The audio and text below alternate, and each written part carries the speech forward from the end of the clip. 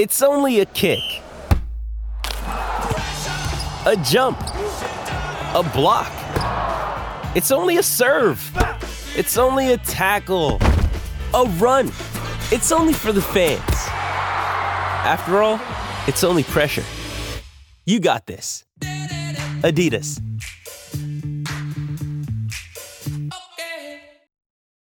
You ready? Showtime. On May 3rd, summer starts with The Fall Guy. Let's do it later. Let's drink a spicy margarita. Make some bad decisions. Yes! Audiences are falling in love with the most entertaining film of the year. Fall Guy. Fall Guy? Fall guy. That's what the poster said. See Ryan Gosling and Emily Blunt in the movie critics say exists to make you happy. Trying to make it out? Nope. Because I don't either. It's not what I'm into right now. What are you into? Talking. Yeah. The Fall Guy. Only in theaters May 3rd. Rated PG-13.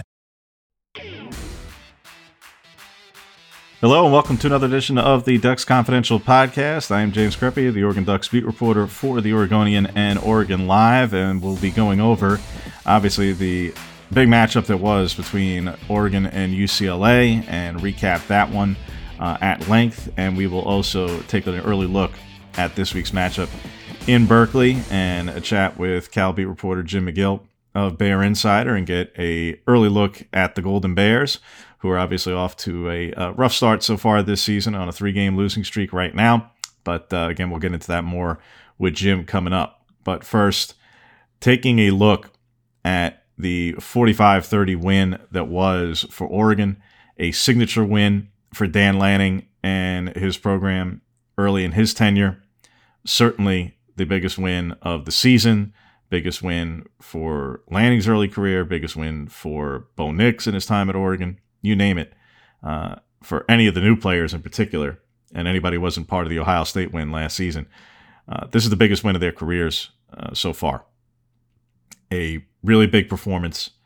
Offensively, hard to find almost anything that the offense didn't do really well. I mean, really well. Once again, no sacks allowed. So we knew going into the game, like we talked about last week, to kind of incorporate some of the talking points we had, areas we're looking forward to seeing, addressing, questions we had, etc. I think you got a lot of answers in those areas from Oregon's offense that give you that much more confidence that this is an elite offense this season, that this is a balanced offense, an efficient offense, but elite in total production, elite in scoring. And particularly in this league. Now, ultimately, against the very best competition, hey, you're not going to know until you get to the postseason, quite honestly. You're not. Because I'm not sure there is a Pac-12 defense out there that is really going to pose that much of a massive matchup. Not saying they're not going to be tested at all. Oregon's going to have to pass some tests along the way. Look, Cal's not a great team this year. They are well coached on defense. Utah has a good defense, always has a good defense. Oregon State has been playing much better on defense this season. But by the time Oregon goes to play some of these teams, particularly later in November, after the next couple of weeks, after Cal, after Colorado, we're not even going to... Boy, next week's podcast with Colorado is going to be an interesting one. But to some of the others, some of the other teams, let's say, we'll see when they actually go to play them. Where does Washington's scoring defense stand by the time Oregon gets around to playing them? Will Washington State continue to lead the league in scoring defense? A team that Oregon also put a ton of points up on? Will Utah be improved and will they be leading the league by that time? It's going to be a tougher matchup, and they have the best corner in the league. So they might be the most talented overall group that Oregon will play defensively. And maybe the best coach, maybe. But Cal is certainly in the conversation. But against what was, heading into the game, the best total defense in the league, Oregon was unstoppable. With 545 yards and 262 on the ground. And a 100-yard receiver who had a 49-yard catch over the top and blew the top off the coverage. 5 passing touchdowns. These are things that UCLA's defense, while it may not be the most talented from a top-end standpoint in terms of future NFL players, it had been playing well and preventing these very things from happening. It had done really well against the run. Obviously, did not fare particularly well against Ducks. It had prevented long pass plays. Did not do a particularly good job of that against Oregon's offense. Limited particularly long pass plays. Not that Oregon hit a ton of them, but they did hit 4 of 20 plus, 2 of 30 plus. And again, the 49-yarder to Franklin, which was a absolutely spectacular throw by Bo Nix, and Franklin's able to just camp underneath it and go and get an easy touchdown. Probably going to be one of the easier ones he has, other than the pure distance of it all. The thing that's most impressive about it, beyond the actual execution of it, is that is exactly the kind of play that UCLA was preventing all season. And it came to and from a wide receiver who, going into the game, UCLA knew that's exactly the area of the field that Oregon targets Troy Franklin for those big plays. That's where he gets the lion's share of his production, in between the 40s, and that's where his most explosive plays come from. His most explosive plays don't come on P and 10 from the 25. And his most production doesn't come inside the 30 or inside the red zone. And he also had production there too. No, he's an explosive receiver who can blow the top off, and he did against a team and a defense who is built to keep the top on the defense. That's what's impressive, is when you're able to rely on, basically, if you go into a game and say, defensively, what's the game plan? All right, take away that primary weapon. Did UCLA do that at all? The answer was no. In any facet, in any phase. Hey, who's the lead running back? Bucky Irving. Okay. Obviously, this has been a pretty good run defense. Goal is to hold them to as little as possible. Well, Bucky averages 5.6 a carry and tops 100 yards for the first time this season. Noah Whittington tops 6 yards a carry. Bo Nix and his mobility tops 6 yards a carry. And he had 2 short runs on 4 downs. Can you imagine if those weren't part of the equation? Otherwise, he had 6 carries for 47 yards outside of the 2 4th down runs. I mean, that's only 8 yards a carry from the quarterback. Heck, Sean Dollars got in for a couple of runs, and he also had 2 carries for 27 yards. I mean, they absolutely carved up what was on paper heading into the game the best run defense in the league other than their own.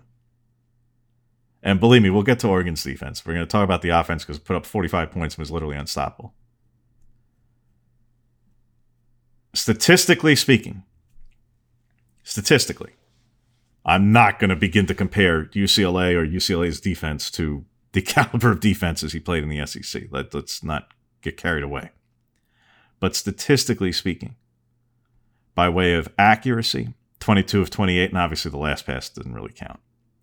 But 22 of 28, 5 touchdowns. So really, he completed north of 80% of his passes with an efficiency rating of over 220. That was statistically the best performance of Bo Nix's career, given the overall caliber of opponent in all of his prior meetings against top 10 teams, in which he was 2-9 entering the game, and 0-1 this season, obviously, with Georgia. That was far and away Nix's best game against a top 10 opponent. I mean, it's not even close.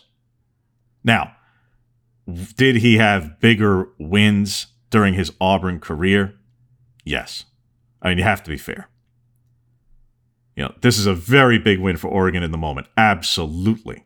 But beating this UCLA team, who may go on to have an 11-1 regular season, or may go on to stumble. Because I think Oregon's offense showed exactly how vulnerable some of the defense is for UCLA, and it was probably masking some of those deficiencies along the way in the first half of the season. Now everybody's going to know exactly how vulnerable they are everywhere. But okay. But this is not winning at LSU, which Auburn hadn't done since 1999. This is not beating Alabama. So Nix had bigger wins and bigger games in his Auburn career. But this was his best statistical performance by a wide margin. And it left many in the national television audience, and we haven't gotten the rating just yet as of Monday afternoon, but we'll get it at some point, wondering, who is this Bo Nix? And where did he come from? And how is he doing this at Oregon against a top 10 opponent? All right, maybe not, loaded with 5 and 6 day 1 and day 2 NFL draft picks, but nevertheless talented. How is he doing this when this was not there at times at Auburn? Now, there's a combination of factors, and he said after the game, it's myriad things. It's scheme. It's weapons around him. It's protection. It's his own growth and development. It's any number of things. Caliber of opponent and defense, and how big the windows are, and how much time you have, and you can go on and on and on and on and on. Bottom line, to me, two of the things that accentuated and pointed out exactly how good Nix is, because for those who are going to naysay and continue to point out, obviously he had padded a lot of his stats the prior 5 weeks against some really weak pass defense. You got to call it what it is. Which is why I didn't get carried away here or in writing or in any other capacity about it, because for as good as it was against really bad defenses, particularly pass defenses from Stanford, from Arizona, from whoever, Eastern Washington, BYU even. Now, the Washington State one, that's going to be an interesting one, but everybody else the last 5 weeks had been, let's say, really pretty bad. What shows to me and underscores to me exactly how far along Nix is, and to where you're not just going to naysay and say, well, caveat it here, caveat it there, max protection, simple one reads, you name it, was one, they didn't max protect to that level, to that volume in this game at all. They did at times, but not grotesquely by any stretch of the imagination. And on the 3rd and 12 broken play that he finds Bucky Irving down the sideline, and on the 4th and 4 that he connected with Irving down the sideline for the final touchdown, there was no running back in pass pro. Obviously, Irving went out on both plays. They were effectively in empty. So on obvious passing downs, both of which were pretty important, particularly the early one to Irving, he was on his own. On the 4th down, the second 4th down conversion in particular, because the first one, it's under center, okay, just QB sneak and fine. Second one, he drops back in gun and goes outside, and he is all alone out there with multiple defenders who could have very easily brought him down in what was a 2-score game inside Oregon territory if UCLA gets the ball, and it wasn't like Oregon's defense was getting any stops either. A 2-score game, UCLA ball inside the 40, changes everything.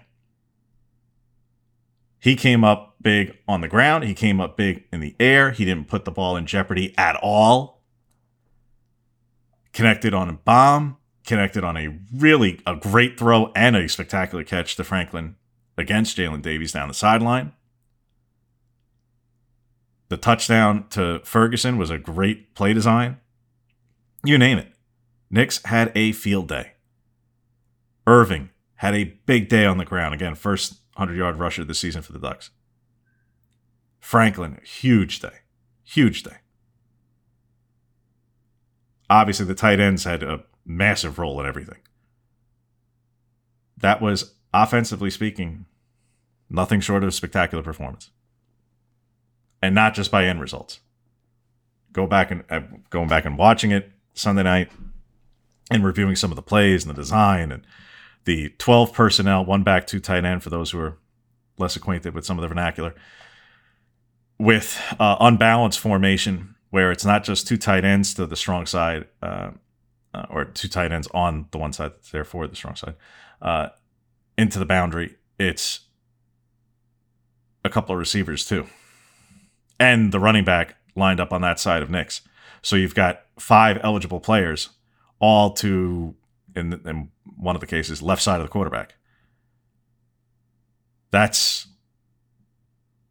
yeah, Oregon had run it before, but they ran it to extremes with extreme proficiency and efficiency against UCLA. Like, it was downright alarming if you're UCLA. If you're a UCLA fan watching that and going back through it, you have to be really concerned about your defense. Not just because 45 points in the yards, because there were things that Oregon had shown, as Chip Kelly even said, hey, no, nothing we were surprised for. We were prepared for everything. Well, there were a couple of wrinkles. There were. And a couple of things that were truly new. There were. But grand scheme of things, particularly even if you had been totally caught flat-footed, which they weren't, Oregon had kept running it over and over and over again, and UCLA had no answers.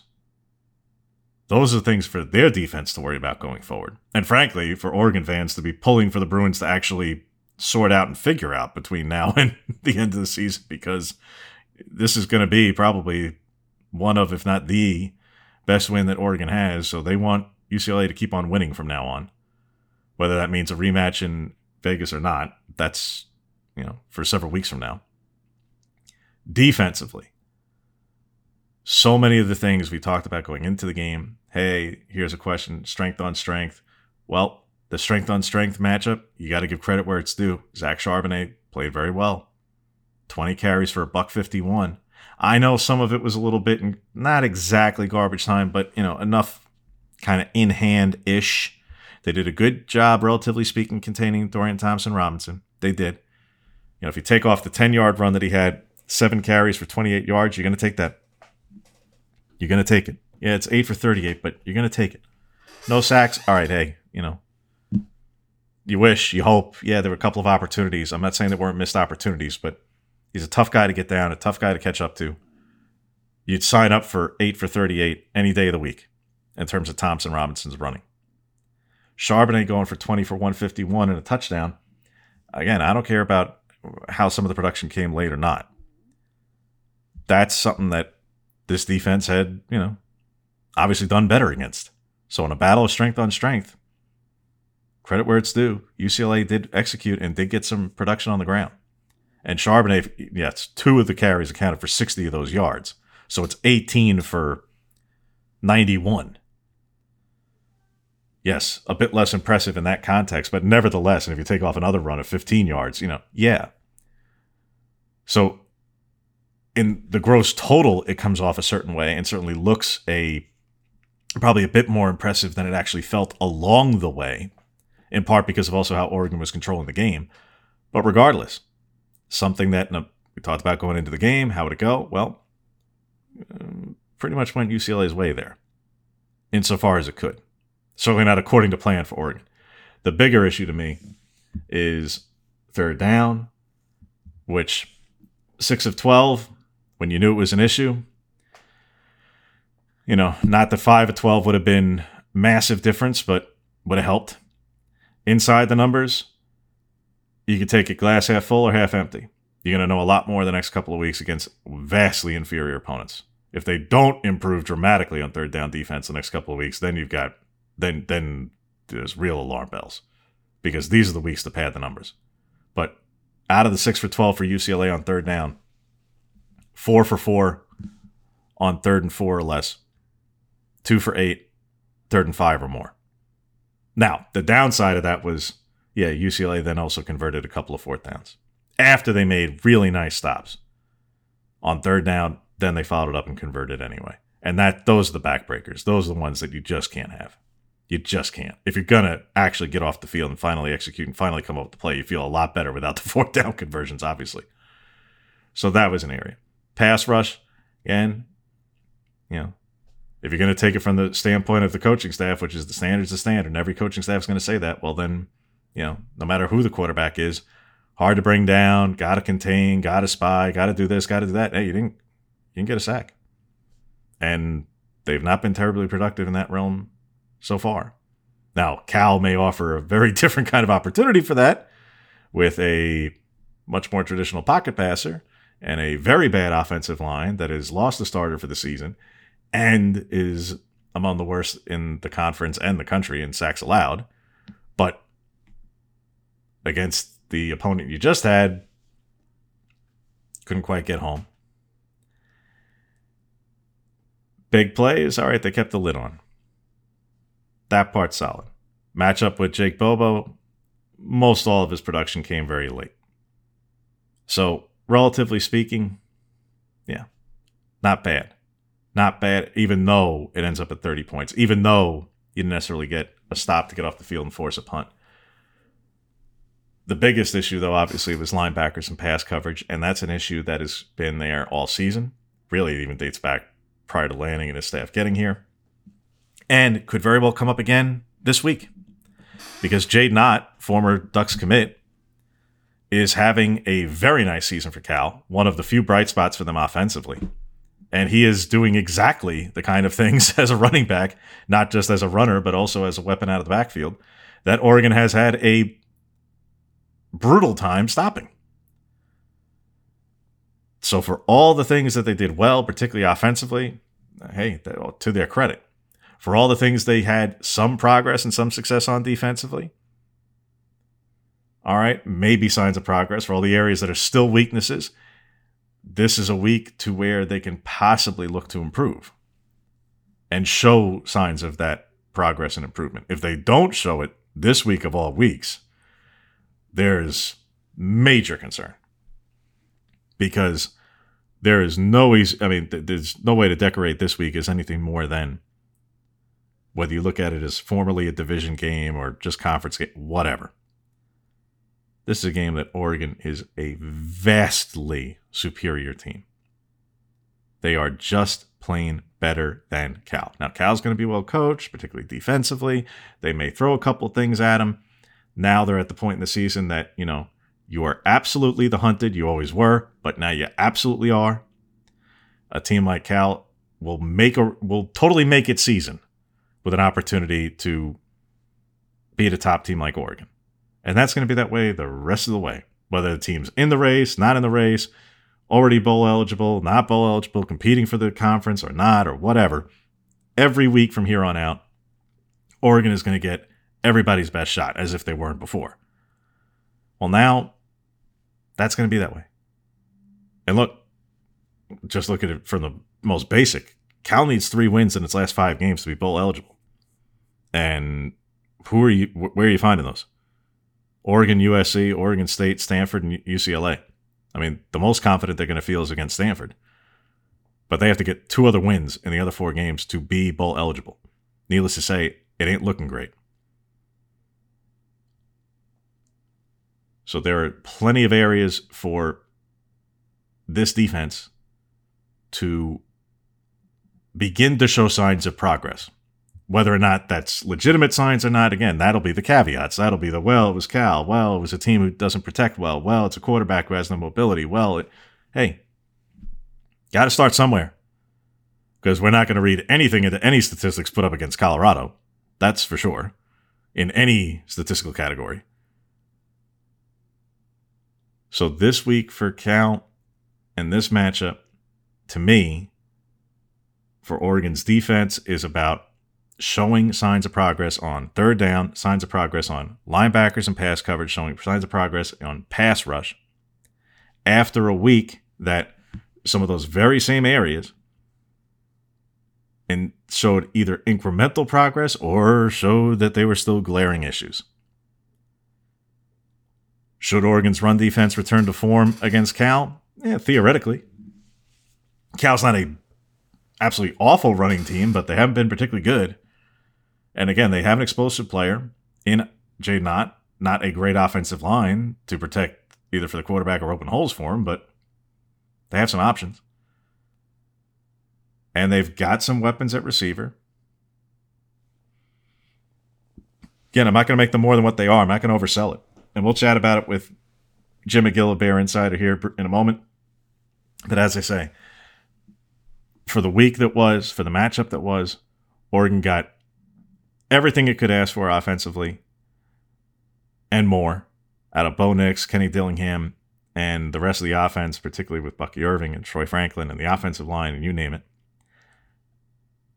That's going to be something, obviously, that in the next couple of weeks, if they continue to keep on rolling like that and avoid any major issues, injuries, or anything else, what they're doing right now offensively is to be more than celebrated. They're achieving things they haven't done in several years in terms of leading the conference and being among the top 10 in the country in various different categories. Averaging over 7 yards a play is elite. Averaging the volume of points per possession, particularly when you account for just the times that Nix and the starters have been in there and take out some of the final, blowout drives in certain games in particular. How they've manipulated tempo at different times to be either fast or slow and totally seize control of games. Big plays. It's been absolutely beyond impressive. It really has. Now they get a couple of weeks to pad those stats even more, potentially, and set up for what could be a really, I hate the corniness of the line, but yes, a November to remember. Because depending on exactly how it shakes out elsewhere around the country, already, as you've seen, as should be the case, when you have a game on national television at that caliber and you're the biggest game of the weekend, it drives the conversation. Deservedly so, for individuals, for coaches, for the program. And the questions are already starting in terms of, can Oregon overcome? Can they be the team? Can they be the program to overcome the albatross loss, the brutal loss, the blowout loss that nobody else has been able to overcome and reach the playoff? I'm not going to go down that path today. I'm not going to go down that path next week, and maybe not even the week after, because... Have we not learned enough about this before in college football? We do this. It's like an annual tradition. You start posing questions of teams in late October and early November, and then 2 weeks later, various different teams you were posing all those questions about fall out. Worry about it deeper in November. We'll get into those conversations deeper in November. For now, lots to be happy about if you're a Ducks fan about the offense. Lots to still be fretting about a little bit, to say the least. On the defensive side, we'll see how those things look against Cal, and we'll chat with Jim McGill of Bear Insider about the Golden Bears and set up this week's matchup next. Well, we welcome to this week's edition of the Ducks Confidential podcast, Jim McGill, who's the Cal beat reporter for BearInsider.com, and you can follow him on Twitter at BearInsider_com, like BearInsider.com, just underscore instead of the dot, since it is the Twitterverse. Welcome to the podcast, Jim. Thanks, James. Good to talk to you. Good to catch up with you as always. Well, for Oregon fans who have not been paying super close attention to Cal until this week, give kind of the overview, Jim, of how the Golden Bears have gotten to this point at 3-4, where they're 3-1 at home. That was all in the first 4 games of the season, and they have now gotten in this 3-game losing streak, made some changes. Steve Greatwood, of course, formerly of Oregon, hooking up again with Justin Wilcox and joining the staff last week. But while there was probably some signs of incremental progress, particularly offensively last week in the loss to Washington, which was not a bad loss, nevertheless, this team has lost 3 straight and 4 of 5 after what was a 3-1 start, and now is really up against it in terms of trying to reach bowl eligibility this season. Yeah, the team and fans went into this season with a lot of high hopes because there's a lot of quality talent and depth at most positions, but there were 2 main things that have impacted this season. The first is the defensive line lost 3 starters, and fortunately for them, they have good depth. So they have guys that are solid players, but it's impacted the pass rush. They're fine in other capacities, but they're not getting to the quarterback enough. So that's part of it. But the offensive line has been the main Achilles heel. The line was reasonably solid in both spring and fall. No major warning signs. So the hope, especially with 2 transfers in, adding depth, was that the line would at least be capable enough to not hinder the offense. But unfortunately, that's not been the case. There's one exception there. I mean, they started reasonably strong with the win over UC Davis and UNLV. Notre Dame was a setback. It was a winnable game. Notre Dame has a lot of talent, but they weren't playing up to their capabilities at the time Cal played them, and their line really, really hindered them in that game. They made some changes after that against Arizona. They juggled some guys around, and it seemed to have an immediate strong impact when they scored 49 points and gave Jaden Ott room to run for 274 yards. But for whatever reason, those changes didn't hold up after that.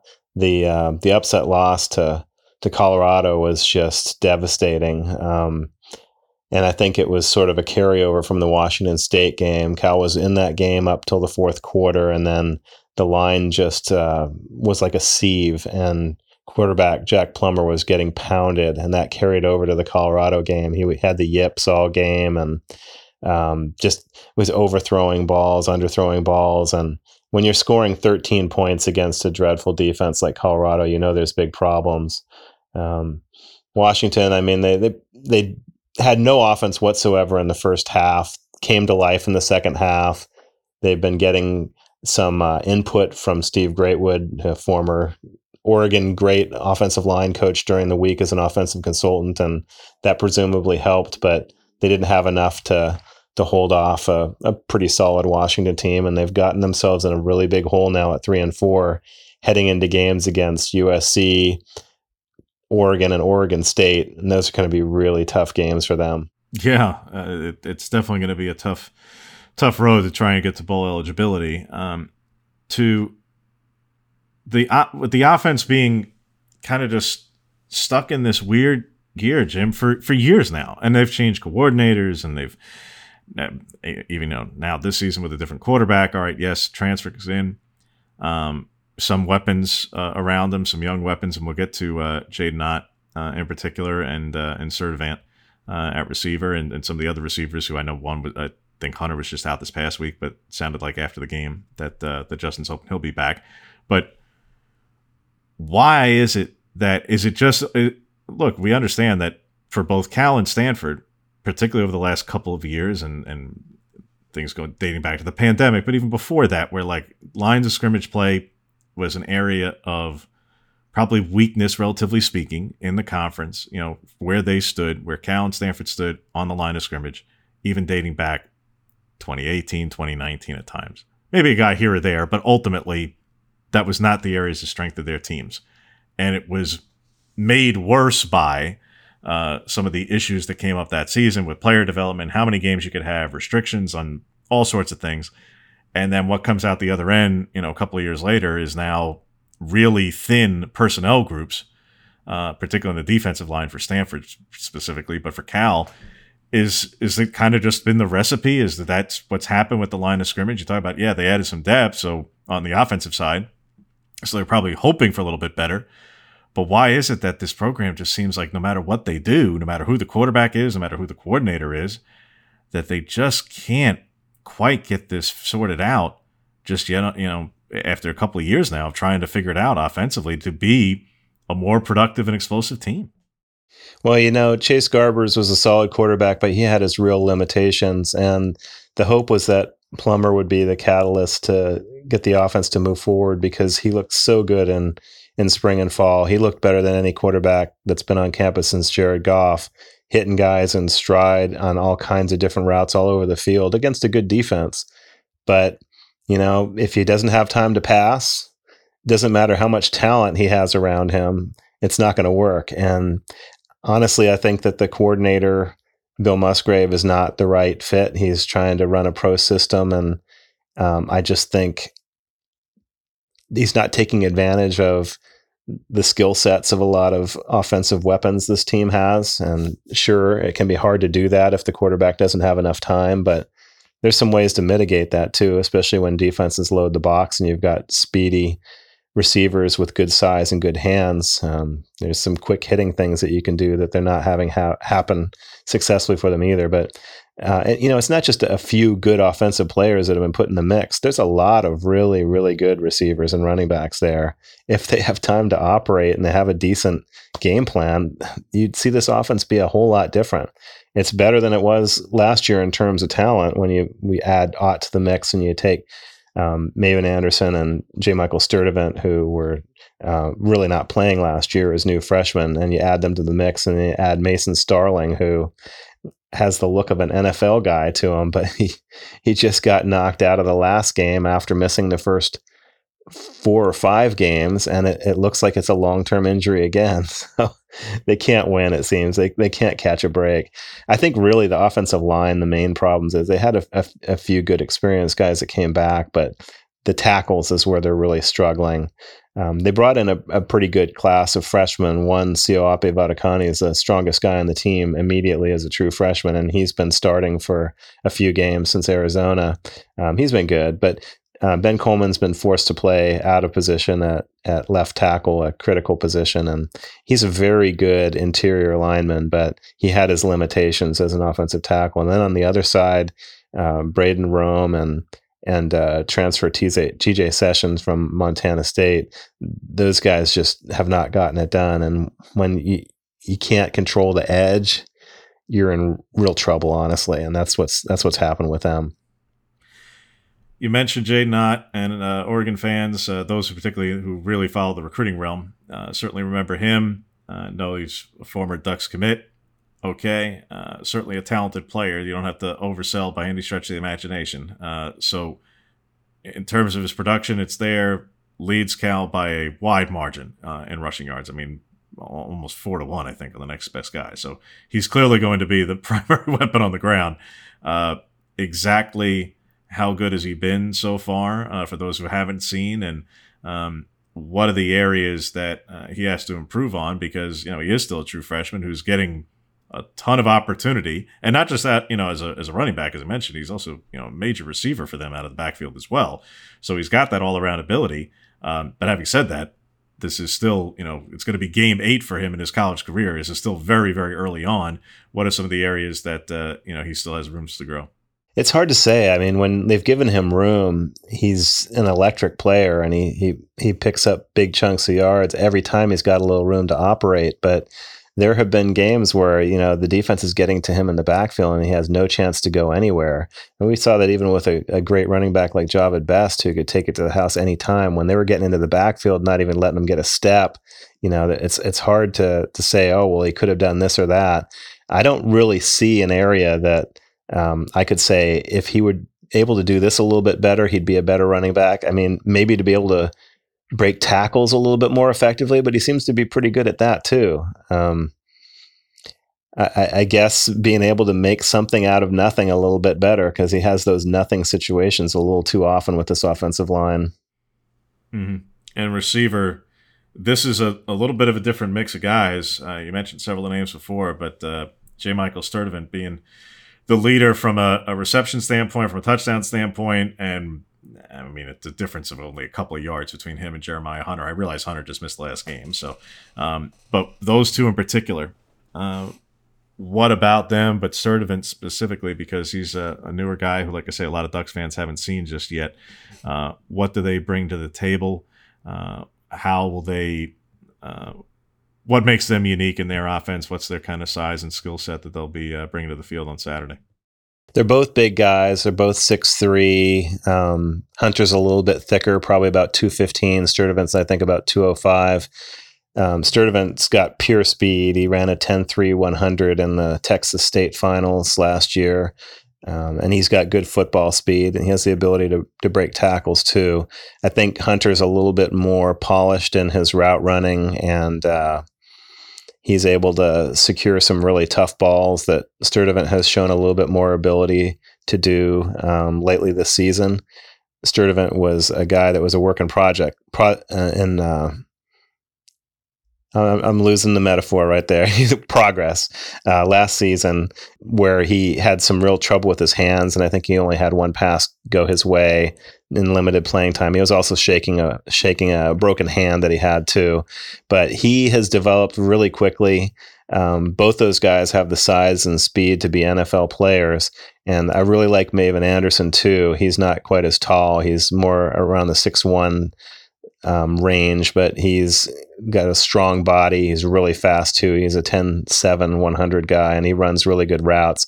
He's a guy that shined in this loss where he had a very difficult TD grab in the third quarter and also another 37-yard reception too. Those guys are a great trio, and Mason Starling is the fourth guy where he's had injury issues this year, unfortunately, but he's 6'4", 205, and super athletic. High points the ball really well, a really tough cover. But man, I feel bad for the guy. He missed the first 5 games. Saw some time at the end of the Colorado game. He could have had the reception that tied the game in overtime, but didn't secure the ball when the safety behind him came up and gave him a big hit and coughed it up, and they lost the game on that. But he comes back and has a few good catches and then goes down with another injury, and he was on crutches after the game. So I don't think he's going to be back real soon either. It's too bad because that's a really good group of four receivers. Hopefully, like you said, Hunter will be back sooner than later because they really need him, especially with Starling back out again. Chatting with Jim McGill of Bear Insider, taking an early look at this week's matchup between Oregon and Cal in Berkeley, 12:30 on FS1 on Saturday. Jim, the stats to me that really stand out that are both characteristic and one that's uncharacteristic of this Cal defense. They're still strong against the run. That's exactly their bread and butter. They're still in the top 30 nationally in that, the third in the league. All right, well, that's kind of who you expect Cal to be.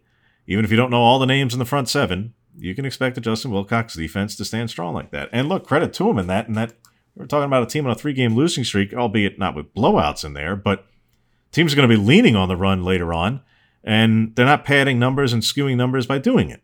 So that's their credit. The other side of that coin is, what in the world is happening with this pass defense where that's an area that, I'd be mystified. I haven't looked through every which number, but I don't think they've ever been at the bottom of the league under Justin. So what is going on where they're able to play so much to that strength, and yet teams have just completely and utterly had their way passing the ball on them? And as you mentioned, the schedule so far, the back half is where they have the strongest teams in this league. And the non-conference, there's Notre Dame in there for whatever they may or may not be this season, but the other games are UC Davis and UNLV. So what gives by way of this defense right now? Well, it's an interesting question because the pass defense is actually pretty good the majority of the 4 quarters in each game, but they have these big lapses at critical times. And that happened again against Washington, where they were really good in the first half and pretty solid to begin the third quarter, but then guys started getting open by big margins. And there are lapses in a bunch of the games so far that I don't know how to account for it. This last game, part of it might have been related to the fact that Lamadja Hearns, one of their starting cornerbacks, their best starting cornerback, missed the whole game, and he came out in the second half of the Colorado game with his injury. So that's part of the problem, but there just seems to be critical breakdowns where it's not just that guys manage to find a little window and make a good play, but the corner's 7-8 yards off the receiver. And that's obviously not the way they intended to cover it. So they've got to be able to diagnose whatever those critical breakdowns are and fix those problems, because they're not just getting beat left and right throughout every game. They're good a lot of every game, but they just have these critical breakdowns that are killing them. Personnel-wise, obviously fans are quite familiar with Jackson Sermon, even if they still think he's at Washington and forgot that he transferred. I think they pretty much remember at this point. And if they don't, they'll remember it on Saturday because he'll probably be everywhere. what has he meant to this Cal defense already? Beyond what leading them statistically in tackles, that's hardly a surprise. But just what has he meant to this defense so far this season? It's interesting because people were thinking, well, the inside linebackers look like they were too deep at both positions already. Why do we need another transfer? Well, obviously, you're going to take the second leading returning tackler in the conference when you have a chance to get him. But he's been a steady influence since he's come here. He's been consistently in the right position and put up numbers every game. The other interesting factor is that a lot of the young talent that people were really high on and had big hopes for as true freshmen or redshirt freshmen from last season, they've tailed off a lot for some reason.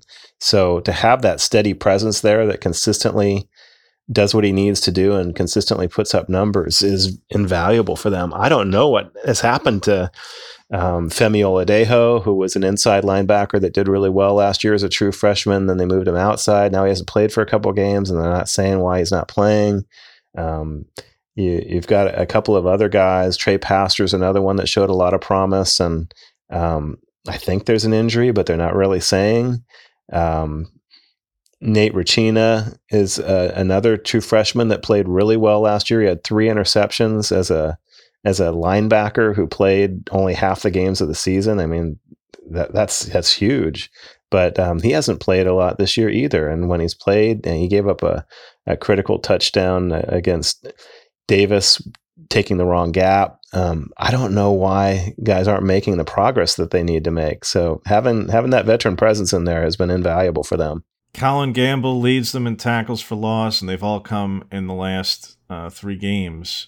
What is it that he's doing differently, or that the defensive staff is asking him to do differently? Is he exclusively a nickel guy, or will they put him outside on occasion, or is he basically just accounting for all of this out of the slot and bringing some stuff on blitzes, or how is he doing this so far? Because 6 tackles for loss among the defensive backs, that leads the Pac-12. To give folks greater context of that, DBs don't get 6 plus tackles for loss in a season. He has the most tackles for loss among Pac-12 defensive backs, and he's had them all in the last 3 games.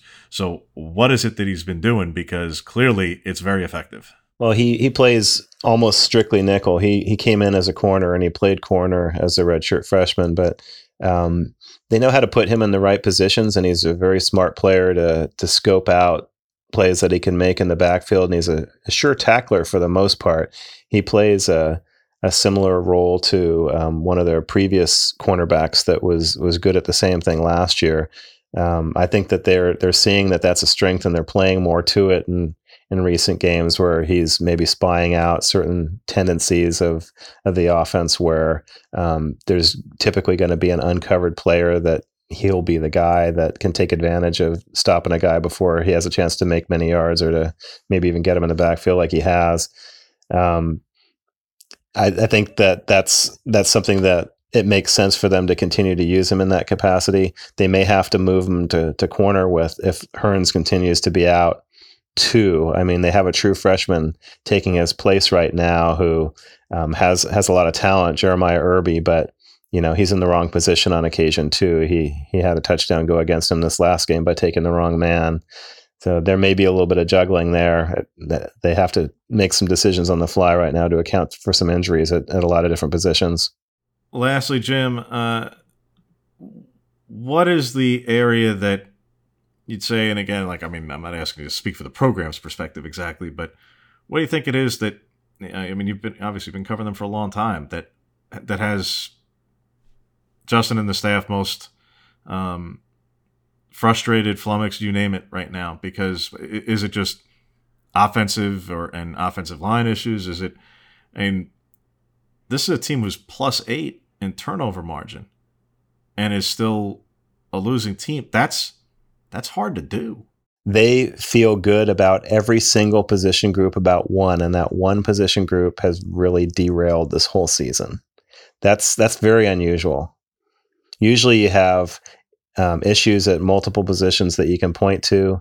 I mean, you could look at the defensive line and say they needed those starters back to get more pass pressure, but they can work around it. They can scheme around it. They can't scheme around offensive line deficiencies. They've got some good young guys. I mentioned one freshman that's starting, Sioapi Vadakani, and they've got a couple more that were highly touted with a lot of good offers, USC, Washington, Oregon offers that aren't quite ready to play yet, and they could turn around the offensive line next year too. There's always a portal, but man, that group, it's not opening holes for the running game. It's not giving Plummer time to throw the ball for the passing game. You can't score, you can't win. That's as simple as that. They could score if the quarterback had time and there were a little bit more holes for the running backs. Yeah, and like I say, sometimes it is that simplistic, and that's got to be, I would imagine, that's got to be some of the most frustrating, especially when you're getting the ball back. I mean, you look at teams who are, have as many takeaways as Cal does, and so few giveaways. And again, credit to them, and mainly credit to Plummer, in that when you're getting hit that much, the fact that they haven't lost the ball that much, either by forcing into interceptions or by getting the ball knocked free, that's a credit to the quarterback, because there are plenty of teams who are going to be taking that many sacks who are going to be, the ball's going to be in the, going the other direction.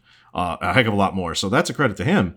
But again, you look at the turnover margin, there's only a couple of teams who are anywhere near where Cal is in terms of positive turnover margin who have losing records, and they're mostly 3-4. The only one who's really behind is Nevada. And that's a first-year coach, and obviously a former Oregon coach in Ken Wilson over there. And they're in a bit of a rebuild phase, and they got rated in the portal and things like that. But outside of that, well, something that doesn't show up in the stats, though, is where they're getting the turnovers. They're typically getting the turnovers fairly deep in Cal territory, so it's almost like a punt in effect.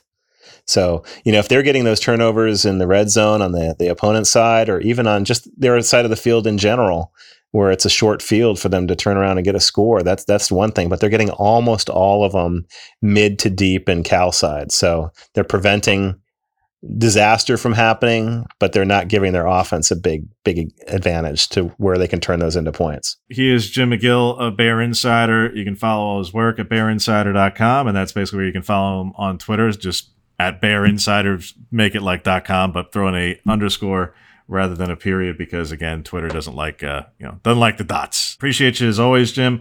Look forward to seeing you on Saturday in what should be, it has been obviously a very competitive and probably tougher game than many Oregon fans wish it would be over the years, including last year where they, win and Kayvon Thibodeau ain't here no more, as they know.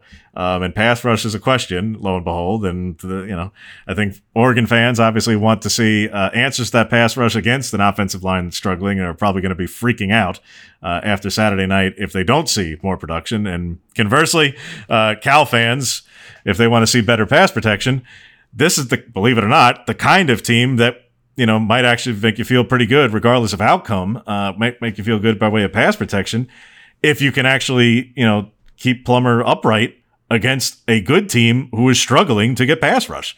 So really, this is a data point both ways. Put the outcome and the score part aside. This is something where Oregon's struggling here, Cal's struggling here. Who comes out better of it on the line of scrimmage on that one direction alone is going to feel better about themselves regardless of what the score is after Saturday night's game. Yeah, I mean, we think we know what's going to happen, but chalk it up to another, you never know. Yes, as you and I were two of the only people in Cal Memorial Stadium in 2020 during that game, I don't think either one of us saw that one going the way it did. So certainly very, very much true. Appreciate Jim McGill of Bear Insider. As always. So with that, we appreciate you for listening. Appreciate you for checking in. And for those who don't already subscribe to the podcast, certainly make sure to do so. Give us a like, a follow, the 5-star reviews, all that stuff to help so that more people can check us out as well. We will see you next week to recap the Oregon and Cal game and set you up for Oregon and Colorado.